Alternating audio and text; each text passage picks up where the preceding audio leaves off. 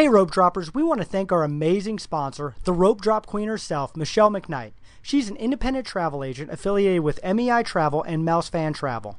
We have used her on a number of vacations and can't speak highly enough of her services. If you are thinking about a Disney vacation, she's the one to talk to. Her services are completely free. Disney pays her after you travel, and she has a wealth of knowledge that has saved us a lot of time and money. So check her out on Facebook at Rope Drop Queen or email her at michelle.mcknight@mei-travel.com.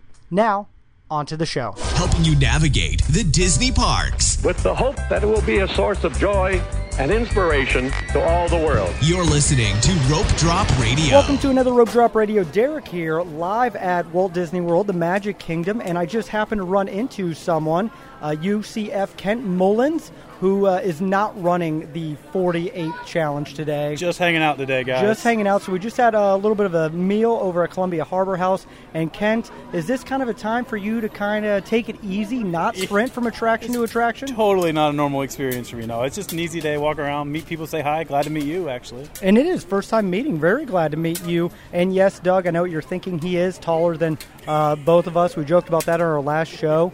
And so, yes, got about 2 feet. I got to reach the mic up to him as we record. But, Kent, the day after you ran the 47, you accomplished the 48. Correct. One of the first people to do that. What was the one attraction that added on?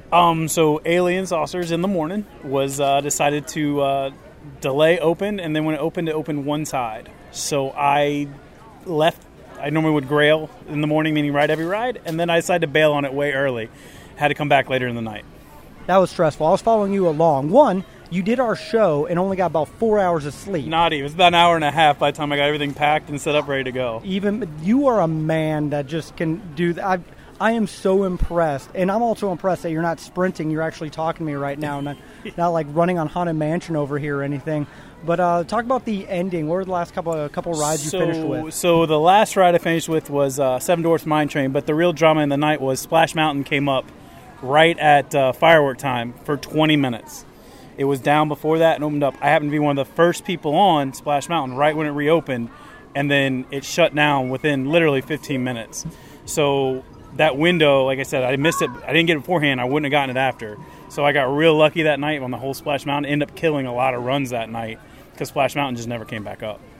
That is awesome. And then the one ride that wasn't up for the 47, for the 48 was? The one ride that was down was the carousel, the Prince Charming's carousel. Oh, that's a great ride. I bet you just want to get out there and push it around when you're doing it. Taking that photo on that of me as a old man is not fun.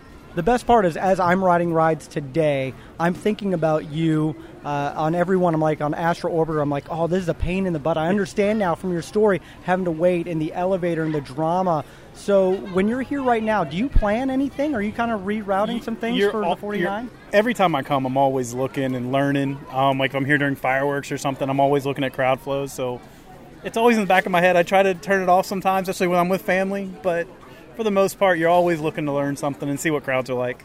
I love it. You're studying for the 49. When is the 49 going to happen? Tentatively right now, it's looking like October. There's 2 possible dates in October. I'm pretty picky about when I choose my dates, just because I haven't failed in attempting this yet. So I'm going to make sure I get the perfect. It looks like October, November.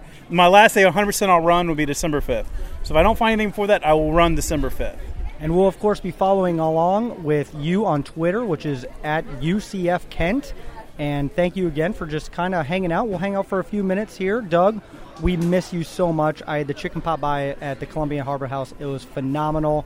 But, Ken, thank you so much for kind of hanging out with me for a little bit. Thank you guys, man. Thank you guys for even hanging out with me.